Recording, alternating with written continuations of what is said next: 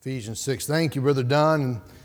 Enjoyed the music. Thank you, Brother Autry, and the choir. Thank you for your practice and work. And it's great to hear the choir sing. I hope we don't take it for granted. I do remember we talked about, especially yesterday in the teachers' training, we talked about COVID.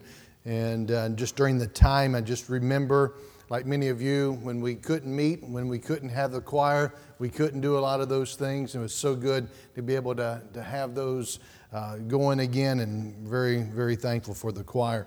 As you're turning to Ephesians 6, I want to mention an announcement here. Brother Donnie Brian asked if he could meet with the King's Kids workers briefly in the fellowship hall right after the service. So if you could do that, and I think we'll be in the full swing this Wednesday starting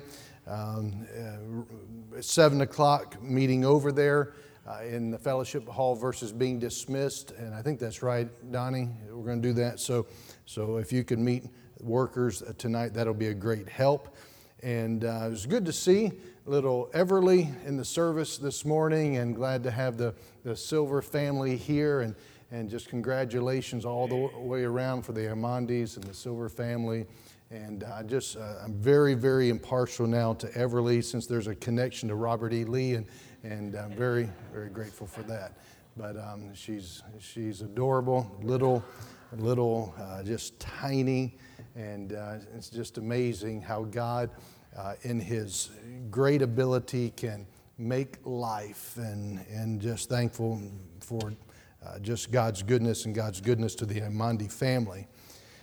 It's good to see the young people here once again. Thank you for your work and memorizing and getting up. It's hard. It's one thing to memorize. It's another thing to remember it when you get up, and very much appreciate that. And Lauren LeBee, working with them, teaching, investing in them, and the Bible quizzing has been a great help. And also, if it hasn't been said, Bible quizzing, a lot of it's being done during the school, but it's not limited to that. So any of our church family kids can be a part of the Bible quizzing team. So if you would like to be a part of that and you're not in the academy, you see Brother Yusef Baker, and he can help with that.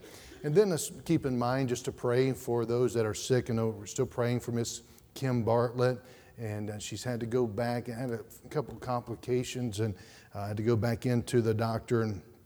And so let's continue to pray for her. Miss Susan Ottolini, she got hurt. They were afraid she may have broken a hip or something, but nothing was broken. But she was taken. Brother Ottolini said her first ambulance ride, and things that people will do just to get to ride in an ambulance.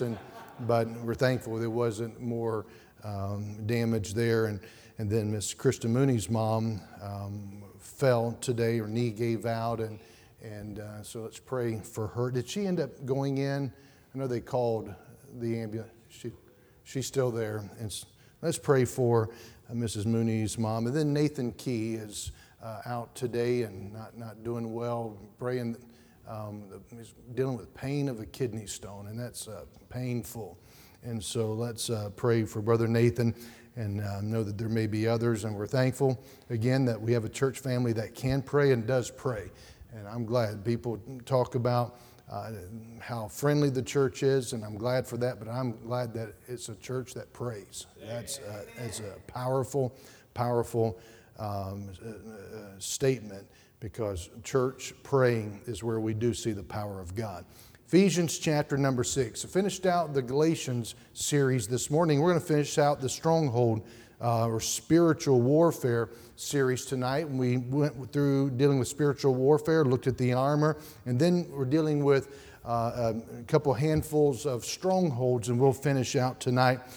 Ephesians chapter 6, verse number 10. Let's go ahead and stand together, and I hope you'll make this your go-to passage when you just sense that the devil is working, you sense that there's spiritual opposition. And let's look at Ephesians 6 and verse 10. Finally, my brethren, be strong in the Lord and in the power of His might. Put on the whole armor of God, that ye may be able to stand against the wiles of the devil. For we wrestle not against flesh and blood, but against principalities, against powers, against the rulers of the darkness of this world, against spiritual wickedness in high places. Wherefore take unto you the whole armor of God, that ye may be able to withstand in the evil day, and having done all, to stand. Stand therefore, having your loins girt about with truth, having on the breastplate of righteousness, and your feet shod with the preparation of the gospel of peace. Above all, taking the shield of faith, wherewith ye shall be able to quench all the fiery darts of the wicked. And take the helmet of salvation and the sword of the Spirit, which is the word of God, praying always with all prayer and supplication in the Spirit, and watching thereunto with all perseverance and supplication for all saints. And for me, that utterance may be given unto me, that I may open my mouth boldly to make known the mystery of the gospel, for which I am an ambassador in bonds, that therein I may speak boldly as I ought to speak. We've been looking at various strongholds and addictions. We've been taking this matter of spiritual warfare, the matter of applying the armor, and just applying it to the familiar strongholds and addictions that the devil can use as a foothold or to gain entrance into our life, so that he can have a stronghold, a fortress. And tonight we're looking at the last one, and I know you're not going to be running the aisles and shouting, but it's victory over food strongholds. Victory over food strongholds. And the bathroom's broke, so no use in going to the bathroom. The doors are locked and the gates are closed, so might as well stay put. I will tell you this, it will be brief. It won't be we're not going to wage an in-depth study, but I do think it'll help us. And especially with this matter of experiencing God, because it uniquely ties together. I hope you'll see it. That's really what we want. We're not checking boxes so that this is not an issue in my life. As much as we tend to think, if I get rid of this and this and this, ultimately we get to God and these things are going to be dealt with, and God can deliver us, but we need to be made aware. Looking at victory over food strongholds. Thank you. Please be seated. We're looking at this like we've looked at the other strongholds. We'll see the stronghold. Then we'll take a look at God's viewpoint of that stronghold, and then we'll see God's solution concerning that stronghold. We said that a stronghold is a pattern of unrighteousness that holds you hostage outside of the will of God. And it may vary from person to person. And some may have a stronghold that they're facing. No one else would even think of that being an issue in their life. And so the devil uses things that would be tailored for us, uses things based upon maybe our background or various situations. And so it's a pattern of unrighteousness that holds you hostage outside of the will of God. What is the will of God? We're going to look at that in this series on Sunday morning, Experiencing God, knowing and doing the will of God. And ultimately, God's will is that you would experience Him. And these strongholds of any kind, things that I haven't mentioned, I just picked these few, but there are a plethora of strongholds that somebody may struggle with, and it really robs them of experiencing God. But maybe one of the most overlooked strongholds today is that of eating. Often it's not even viewed as a stronghold. In fact, in Christian circles, we will frequently condemn alcoholism, pornography, drug addiction, while excusing the food addiction. Many jokes are made and with respect to church and getting together. Paul says, I buffet my body daily, and some will say, well, that means I buffet my body daily. Some have suggested that the mascot of our Baptist churches is the Baptist bird, the fried chicken. And you can't even mention fellowship in church without someone asking, so what are we going to eat? Well, maybe some of that has to do with because we can't do the alcoholism or the pornography or the drug addiction. So someone says, what else can you do but eat? And so whatever thy hand findeth to do, we do it with all thy might. But eating strongholds dominate such a large percentage of the population that most health problems do stem from this root. An eating stronghold doesn't always have to show up through a person eating too much food. An eating stronghold can show up in someone who either won't eat enough food, anorexia, or eats too much food only to purge themselves afterwards, bulimia. An eating stronghold exists when food, its presence or its lack, becomes the dominant factor in someone's life. See, dependence on food can result in eating to escape stressful situations, feeling in control, gaining comfort, or even inflicting self-punishment. And so it's an easy commodity. It's an easy exercise. There's a measure of satisfaction.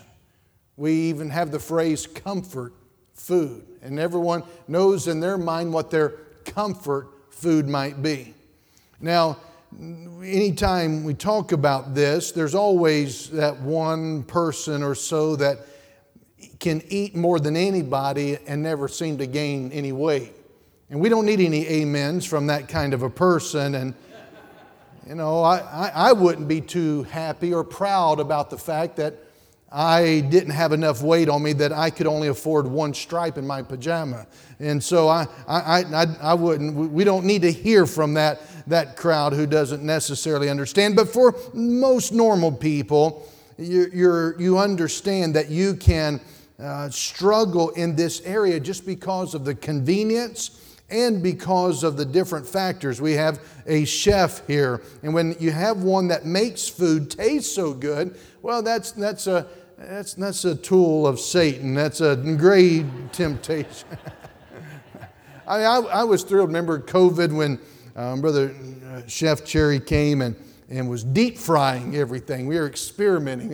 And I was glad for COVID because it kept many people away. And it's just a few of us that were in there in the kitchen. But I mean, he was deep fried, and deep frying or anything we could put in there. He said, yeah, let's go ahead and let's do it. Deep fried Oreos and Snickers and Twinkies and stick of butter and it's just amazing. You deep fried, it's good stuff. And so that's why we're here today dealing with the stronghold of food. You know, food plays a prominent role throughout the Bible. For starters, the whole world was plunged into sin over food, from a fruit tree in the Garden of Eden. We also see that for a bowl of soup, Esau gave away his future. In 1 Samuel, we read that Eli, the priest, fell backward, broke his neck because he was a heavy man. The Bible also tells us that his sons were gluttons who took food by force. Nabal was a gluttonous fool who died of a heart attack. And these are just a few examples where you see the prominent role of food throughout the Bible. Food was responsible for a number of deaths in the Bible and is responsible for many deaths today as well. God has explicitly commanded, "Thou shalt not kill." Yet every year, hundreds of thousands of us dig an early grave with our teeth and we commit suicide with our forks. In fact, the stronghold of eating leads to such disastrous ends that God even warns us not to hang around those who are entangled with it. Proverbs 23, verses 20 and 21 says, "Be not among wine bibbers." And these would be those who would be drunkards, among riotous eaters of flesh. For the drunkard and the glutton shall come to poverty, and drowsiness shall clothe the man with rags. Here God is putting the glutton, the stronghold of food that is not being addressed and getting victory over, with that of a drunkard. Proverbs 28 verse 7, whoso keepeth the law is a wise son, but he that is a companion of riotous men shameth his father. A son in that passage obeys the law in verse 4 is wise. He has insight. The Hebrew word for wise in verse number 2 is translated understanding in Proverbs 28 and verse 2. And so he's telling us in Proverbs 23 verses 20 and 21 that associating with gluttons is foolish.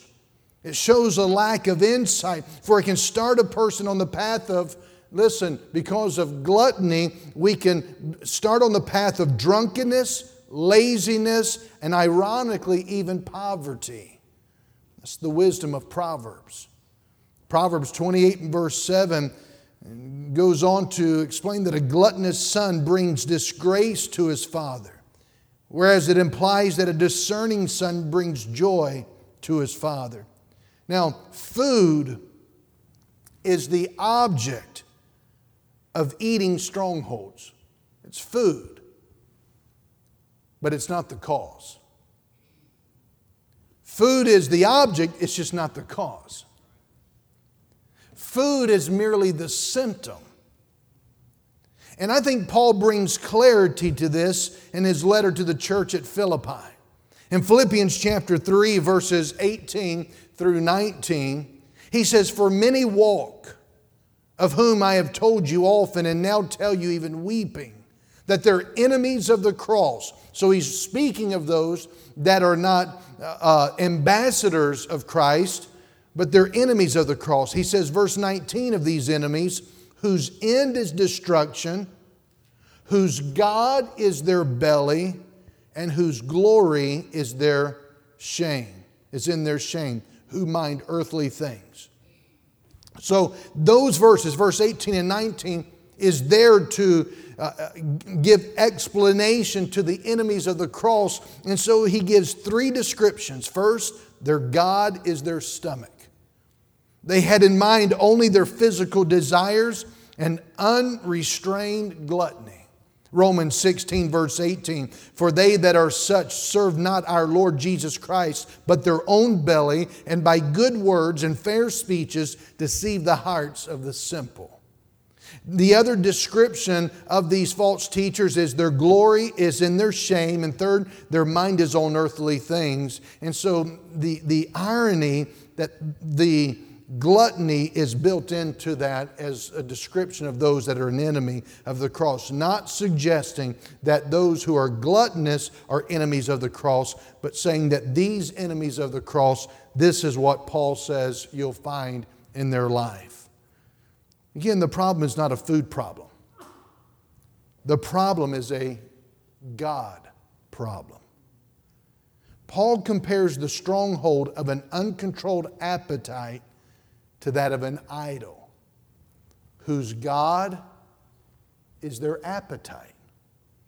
Many of us say that we would never bow to an idol, but when we give in to the demands of our appetite, or we do not permit ourselves to eat, we have essentially bowed to an idol. We have placed food in the position of preeminence in our lives that only God should hold. It's not a food problem, it's a God problem. Food is the object of the stronghold, it's just not the cause. That's the stronghold. Number two tonight, would you notice God's viewpoint? And I know it seems like we gave a little bit of God's viewpoint in the stronghold, but what we were clarifying was that it is a problem, it is a stronghold. And God's viewpoint. But Paul directs us to the Old Testament as an example of how God views misplaced desire or even idolatry. And we can read about this in the example of the Israelites in the book of Psalms. Psalm chapter, I believe it's chapter number 78. And we find the Israelites, they're complaining against God in the wilderness after being set free from the Egyptians. And so they spoke against God and they said, can God furnish a table in the wilderness? Behold, he smote the rock that the waters gushed out and the streams overflowed. Can He also give us bread? Can He provide flesh for His people? Therefore the Lord heard this and was wroth. So a fire was kindled against Jacob, and anger also came up against Israel. Man did eat angels' food. He sent them meat to the full. He rained flesh also upon them as dust, and feathered fowls like as the sand of the sea.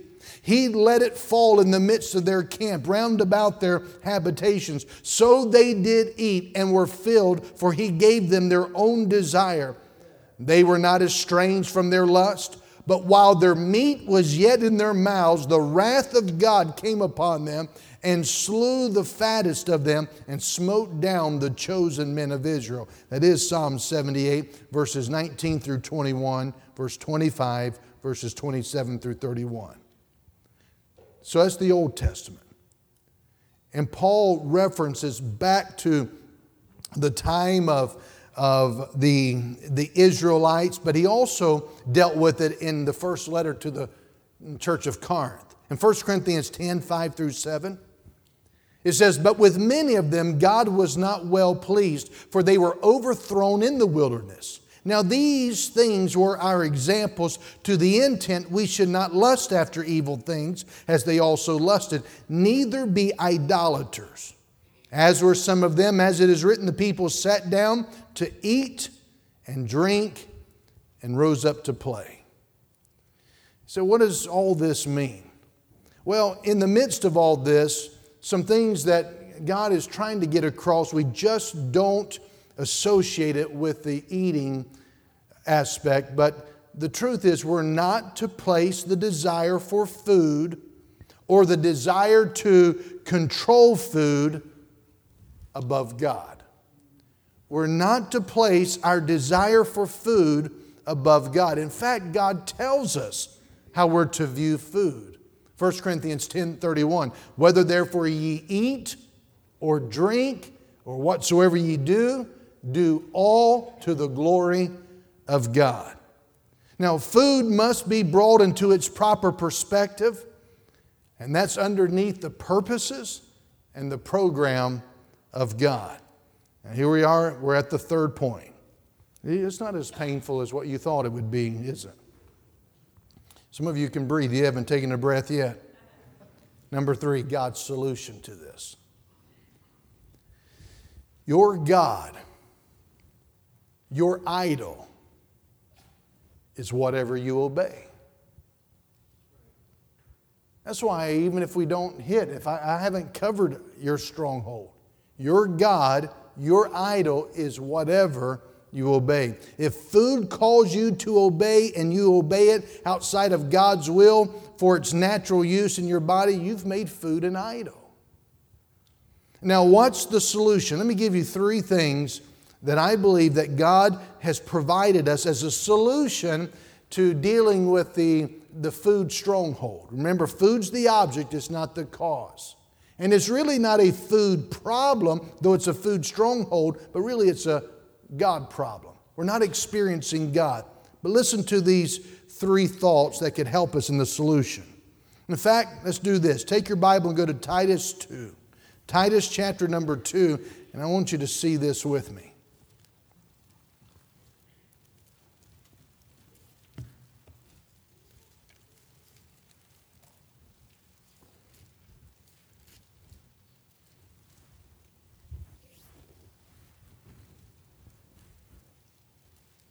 Your God or your idol is whatever you obey.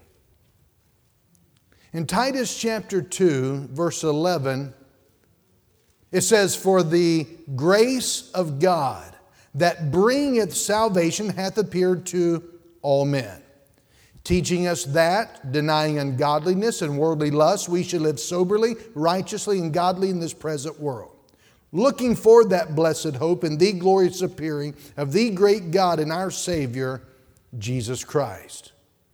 What is the first dynamic to this solution to the food stronghold? Well, Paul says that the solution is grace.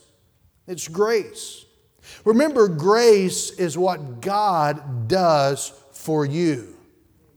When we focus, and I've been there, when we focus on the diet more than we are God's grace, we're focusing on what we can do. Cutting back on this, eating more of that, can really fall under law. It can last a minute, but it rarely lasts long because law does not lead to life. The first principle of the grace diet is that you've got to recognize you're uniquely created by God to bring glory to God because you belong to God. 1 Corinthians 6 and verse 20, for you're bought with a price. Therefore, glorify God in your body. You wouldn't walk into an expensive place and this beautiful place downtown Atlanta of architecture and spray graffiti all over the walls. Not unless you were Antifa, and not unless you lived in New York and Chicago or Seattle, and there you just think that's what you're supposed to do, and shame on the leadership that lets them do it. But typically most people would think we just don't go and do something like that. But why would we do it with the bodies that God created, that God owns, that God says you've been purchased with a very high price? The blood of His Son, Jesus Christ. We heard it sung about that tonight. You're not a closeout special. You are not an item on the sale rack. God paid top dollar for you, and He wants you to treat your body in a way that reflects His value. Not only that, but He's designed you with your individual qualities so that you can bring glory in a way that no one else on earth can.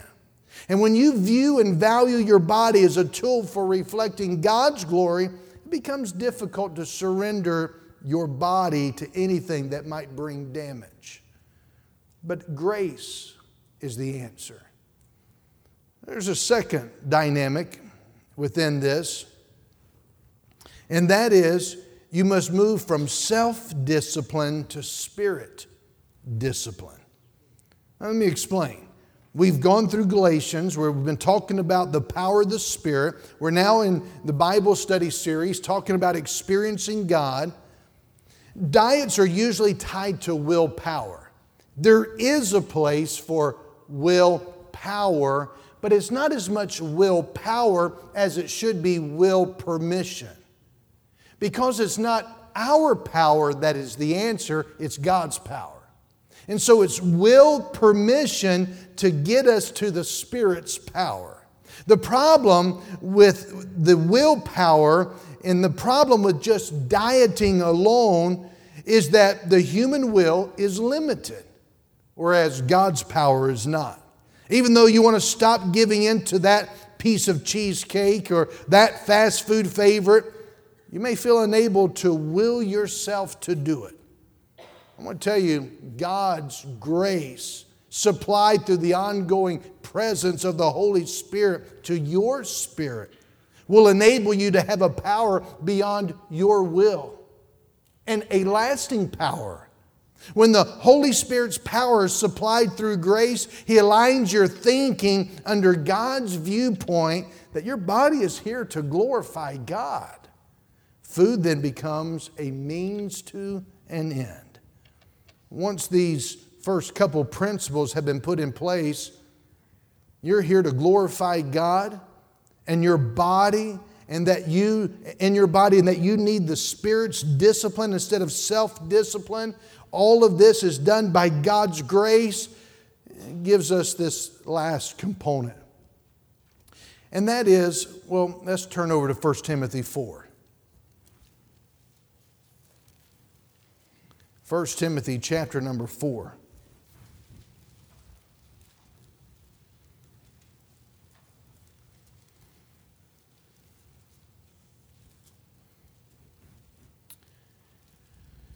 First Timothy chapter 4, verse 1. Now the Spirit speaketh expressly that in the latter times some shall depart from the faith, giving heed to seducing spirits and doctrines of devils, speaking lies and hypocrisy, having their conscience seared with a hot iron, forbidding to marry, and commanding to abstain from meats, which God hath created to be received with thanksgiving of them which believe and know the truth. For every creature of God is good, and nothing to be refused, if it be received with, what's the word? Verse 5, notice this, verse 5, for it is sanctified by the word of God and prayer. Here's the third dynamic. We need God's grace, enabling power. We need to recognize self-will, self-discipline has a part. But ultimately, it's to get us to the Spirit's discipline, which has no limit. And here's the third dynamic. Sanctify mealtime. Sanctify mealtime. He uses that word, verse 5, it is sanctified, talking about the eating, by the word of God in prayer. Something is sanctified when it's set apart for a special purpose. Sanctification, as it relates to food, simply means turn your meal time into a spiritual time. You receive your food, whether a meal or a snack, do so in a spirit of thanksgiving. You remember what God's Word reveals as your purpose is to bring Him glory. We ask in the rote prayer that we often give, Lord, bless it to our bodies. We don't even know what we're really asking many times, but ultimately we're to bring glory to the one who purchased us at a great price. These things change the way you approach food. Instead of eating to satisfy your flesh, your emotions, or your desires, eat to satisfy God's destiny in your life. In other words, find ultimate satisfaction in Him. Let the food of the Word of God be your comfort food. You say, that just doesn't even sound appealing. When you experience God, it will become appealing. You recognize God and His position over you because of coming with a different mindset, recognizing that if I have a food stronghold, food is the object, it's not the cause. My ultimate problem is not a food problem, it's a God problem. I need to experience God. I need the grace of God. I need the Spirit's power. And I need to recognize that whatever I do, whether I eat or drink, it's a sanctified opportunity. And when you recognize that, you can pray and ask the Lord's help. You can pray something like this: Lord, I thank You for this food and also for my body which You have given to me. I don't want to dishonor You by what I put in it, and I want to bring You as much glory as I can. So will You have the Holy Spirit convict me and let me know when I'm eating too much? Will Your Holy Spirit control my thoughts so that I will feel uncomfortable when I've gone too far with this food, or when I turn to food to meet a spiritual need that You want to meet in me Yourself? Your Word says You will give me anything I ask according to Your will. And because I know this prayer is according to Your will, I'm trusting that You will do this. And I'm thanking You in advance in Jesus' name. Amen. Friend, if you have an eating stronghold, I know what you're facing. I enjoy good food as much as anyone else. And I recognize that until we move from just simple plateaus of convenient plans and we move to Bible principles, we're not going to get any further along. And the fact that some have been on the same diet for 10 years and you've only lost a few pounds, where others maybe have lost 50 pounds, but they've gained back 70 pounds. And we're playing around with something that is, you say, it's not that big a deal. Well, but the fact, if we're losing in the area of a spoon and fork and what goes into our body, I'm telling you, we're losing in other areas as well. It's stewardship. And if food controls you, your appetite controls you, what else is it that's going to control you? God's Word is truly the way to overcome any stronghold in our life. Grace, it simply means you come to God and you say, God, I can't do this. I can't give this up. This one is bigger than me. I may be big, but this is bigger than me. But because I am yours, please let your Holy Spirit loose in me so that whatever I eat or drink, it is done to bring you greater glory and to maximize this temple that you have given me while I am on earth in order that I may serve and enjoy you the rest of my life. Experience God. Let's stand together, please.